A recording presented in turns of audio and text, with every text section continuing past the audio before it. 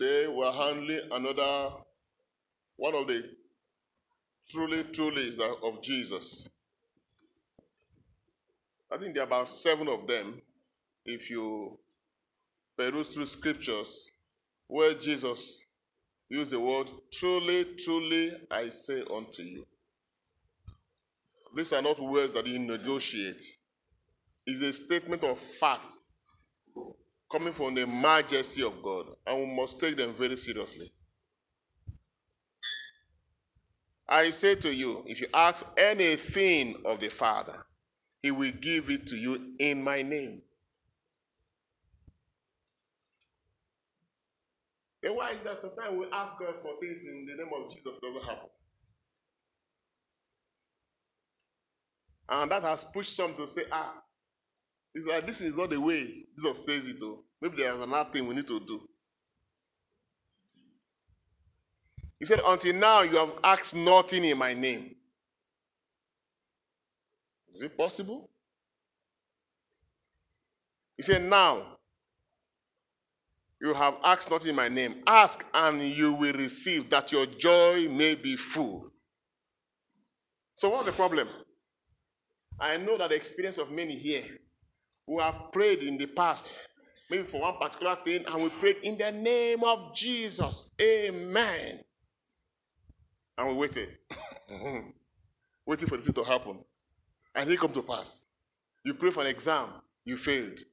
You were sick, the sickness dead with you. You trusted God for a business, and you prayed and said, Father, you said if we ask anything in your name, we shall receive it. And so I pray in the name of Jesus. You had novena, and still nothing happened. What's the problem? There is a slight misunderstanding here. And the devil has capitalized on that to deal with a lot of Christians. If you study the word, he says, ask and you will receive. The real translation is this: ask and receive. Not ask and you will receive. Hello? Is there any difference between the two? Ask and you will receive. Ask and receive.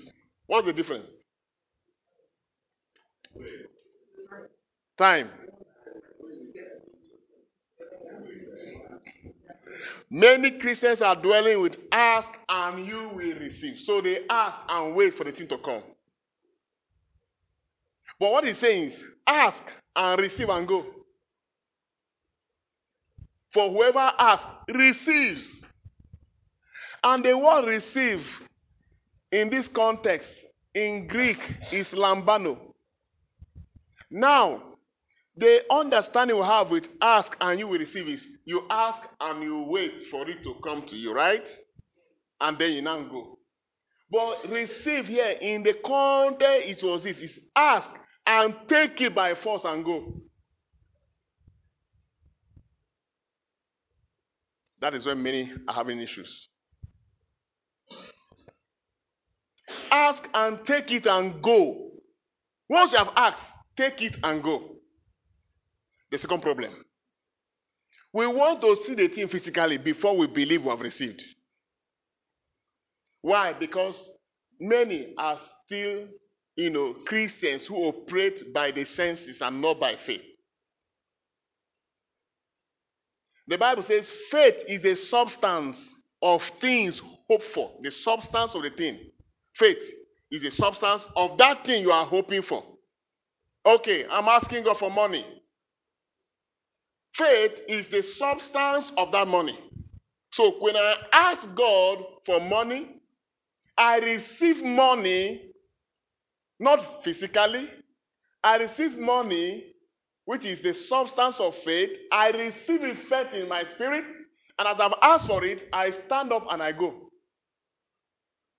I'm living with the confidence that I've received the money by faith. That a substance, my soul, has contact with a substance of the money I'm asking for. So I don't go saying I'm still trusting God. But I go and do what? I say, I have received it in the name of Jesus Christ. So now, holding a substance, as long as your soul is holding a substance, the reality must come. So when David says, surely goodness and mercy shall follow me, he has not seen it yet. But by faith, his soul has tested it. He knows it must surely come. It's a matter of time. And the more accurate it is in your heart without doubt, the faster it is. So when you ask God for things in faith, you may still be feeling the pains, but you have received the healing by substance. You receive your deliverance by substance. You receive your salvation by substance. And the substance is what? Faith. Faith is not that you believe. You believe is a different thing. Faith is the substance. Faith is the reality. When you say you have faith, it is not that you are trusting God. When you say you have faith, it means that that thing you are trusting God for, you now possess it in your soul, in your spirit, by faith.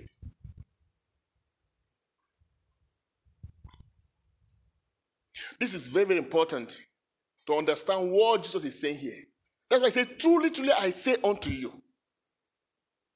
You have not asked, if you ask the Father in my name, He will give it to you. Anything. So when you ask, receive and go. Don't go back saying, God, you see, I'm still praying, I'm still asking you. No. When you do that, you violate the law of faith. When you feel down and that you feel that maybe the things is not coming up, increase your thanksgiving. The thanksgiving is a process of delivery. The more doubt is coming, the more you feel it's not happening, the more you should be thanking God. So, Father, I want to thank you because I know you have done your job. I know you have done it. I want to thank you because I've received it. That's what I call the fight of faith. Because now, what it's waiting for is for that thing you have received in the spirit to be processed to materialize physically. That you didn't see physical does not mean it's not happened. And finally, in this dimension, Jesus saw a tree, a fig tree that was supposed to be producing fruit, and it didn't produce fruit, and Jesus cursed the tree. Instantly, nothing happened. Right? The next day, it was when they were coming back the next day, that the thing was drying from its root. Why didn't it dry immediately? Jesus dealt with it in the spiritual. So there's always some time difference between what is happening in the spirit and what happens in the physical. But many Christians don't understand that. So as long as they don't see it, God has not done it. So you can ascribe this to anything you pray about, as long as it's captured within the will of God. As long as it's captured within what God desires. Your salvation, you are saved already. Even though you are still battling here. You are delivered already. The peace of Christ is in your heart already. Even though you feel troubled. The joy of the Lord is in your heart already. Even though you are in the turbulence. You have to know that the business of working with God is a business of dealing with the substances you have received in the Spirit. Likewise, even the Eucharist is a substance of faith. It's a substance of the body and blood of Jesus. And so, if you are digesting this and you are saying, okay, I have received the Holy Communion, heal me now. No! You have to digest it.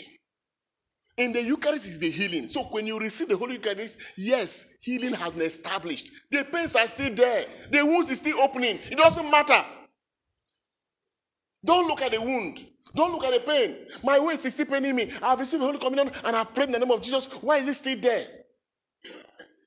You don't walk by sight. You walk by faith. The important thing is, have you received the substance of healing? Yes, it is done. Don't look at the shadows. Sometimes when you have cut the head of the snake, right? Amen. You cut the head of the snake, cut the tail, and then you leave it for about 4 hours. Take that same snake and go and put it inside the fire. What happens? It will do like this, eh? But it's dead now. Why is it still shaking? So many still look at the shaking of the snake and think that it's alive and they start running. When the head has been cut 4 hours ago. And as far as you're concerned, that snake is what? Is dead. Likewise too, with the things of the spirit. Don't allow your senses to deceive you. Why? Your senses lack the capacity to pick the signals of reality. They only pick shadows. And many times we respond to shadows. Finally, today, what gift are we opening ourselves to receive? What gift? Hmm?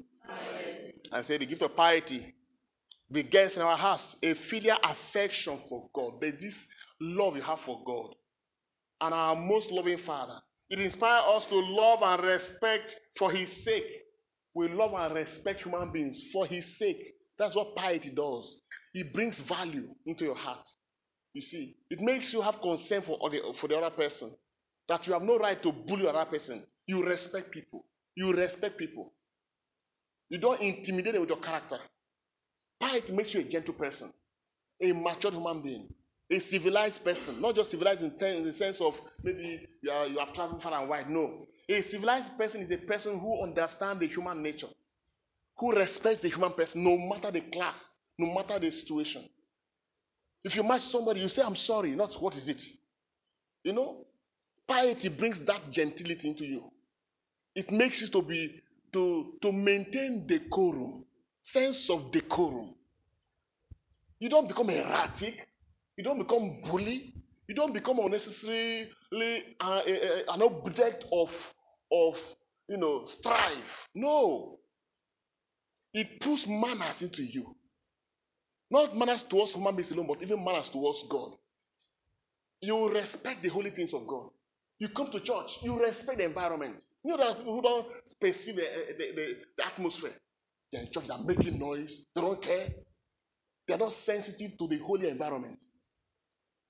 Their character is so negative that even in the presence of God, they are still manifesting it. They lack the sense of holiness. They lack the sense of piety. So this gift, when it comes upon you, it shapes your life. Once you enter a place, your antenna, which is your body, takes the signal. You don't make noise in church. You respect the holy presence. You become conscious. It tames you. Piety tames the human being. It makes you really human. But when you lack this gift, you become wild, you become erratic, you become unnecessarily bossy, and all manners of character will be coming out of you. Because the oil called piety is lacking in your soul. And God, with that kind of person, God cannot vest in you treasure because you will mess them up. When Moses began to lack the oil of piety, God said, hey, I've invested so much in you. But the way you're going now, die now, because you may cause more harm. Because anger has begun to take over the heart of Moses.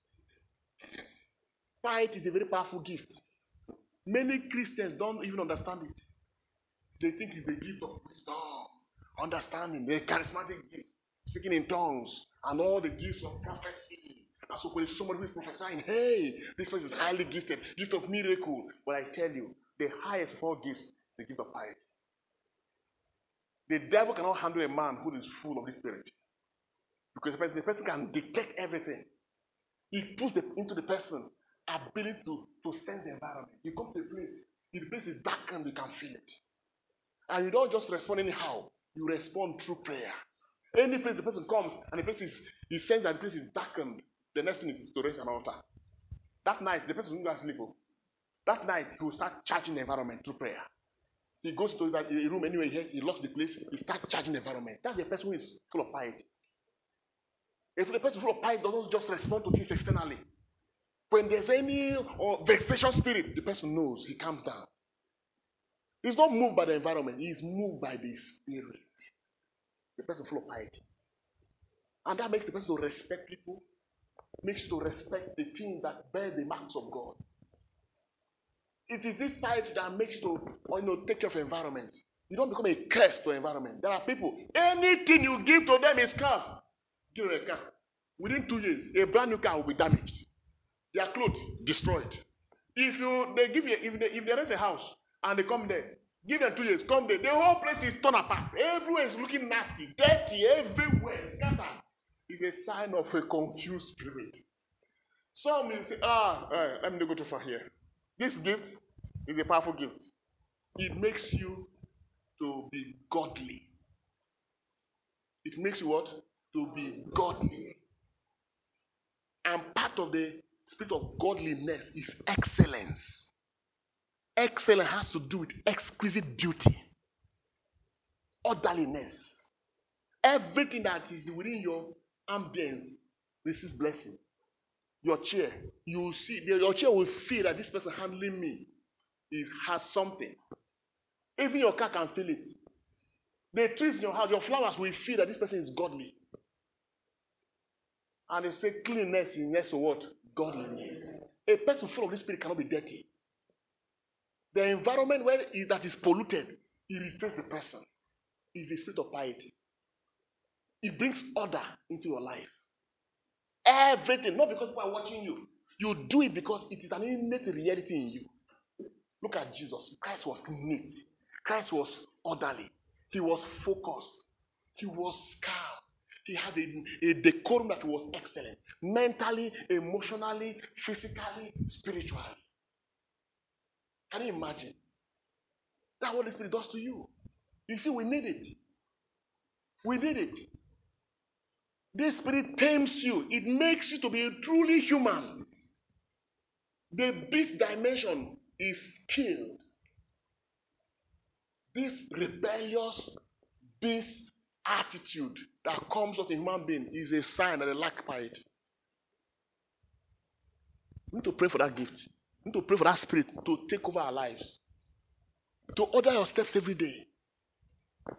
Not over any insult. No. You need this spirit to tame you, to reprogram your body that have been programmed for vexation, for erraticness, for disorderliness, for all forms of confusion. The Bible says a confused spirit will lead to a confused life. If your spirit is confused, no matter how they try to package you, everything around you will still be confused. Can you see that we need this gift? We need it more than ever. Very important. And that's why in the prayer we say, come, O blessed spirit of piety, possess my heart, enkindle therein such a love for God, that I may find satisfaction only in the service and for his sake. Piety makes you know your life on earth is service. You have come to serve, not to be served. And Jesus said it. Learn from me, for I am meek and humble of heart. I didn't come to be served, but I came to serve and to give my life as a what? A ransom. For what? For me. That is our life. If we yield ourselves to this spirit we're talking about, he can change us. The best part of us can come out. This gift will make the best in you come out. And when people see it, they say, this person, there's something unique about this person. It brings out the aroma of God in your life. People desire to see you. When they come around you, there is this consolation. You're like a tree with fruits. Each time they come around you, they pluck something. They want to eat your fruit. They want to talk with you. They want to relate with you. Not when they come, you sting them like scorpion. When they come, you give them like a bee. Your words, your attitude, your character, anything that had to do with you will bring trouble. No. God doesn't want us to be like that. I've been meditating on this since yesterday, and the Spirit of God was dealing with me in my own personal life, where I have shot the oil of piety to flow into every chamber of my soul, into the piston of my heart, into the engine part of my life, because that's the real oil that powers the engine. And if the engine lacks oil, what happens? Either overheats, or what happens? The engine will knock, or what happens? The engine will burn, and it will render the car useless. And many God's children are useless to God because they lack this oil. At this moment, let us open up ourselves to Jesus. I say, Lord, oil me. I want to be soft. I don't want to be hard again. I don't want to be so stiff to myself and to my life. Do something with me. Help me. Spirit of piety, possess me. And throughout the course of this day, at 9 o'clock, make a prayer to the Spirit of piety. At 2 o'clock, make a prayer to the Spirit of what? Piety. At 3 o'clock, after divine mercy, make a prayer to the Spirit of piety. At 6 p.m. in the evening, thank him that because you are sure your heart was open, he will fill you with himself. Each of the 7 gifts are all spirits of the living God. May God bless his words in our hearts through Christ our Lord.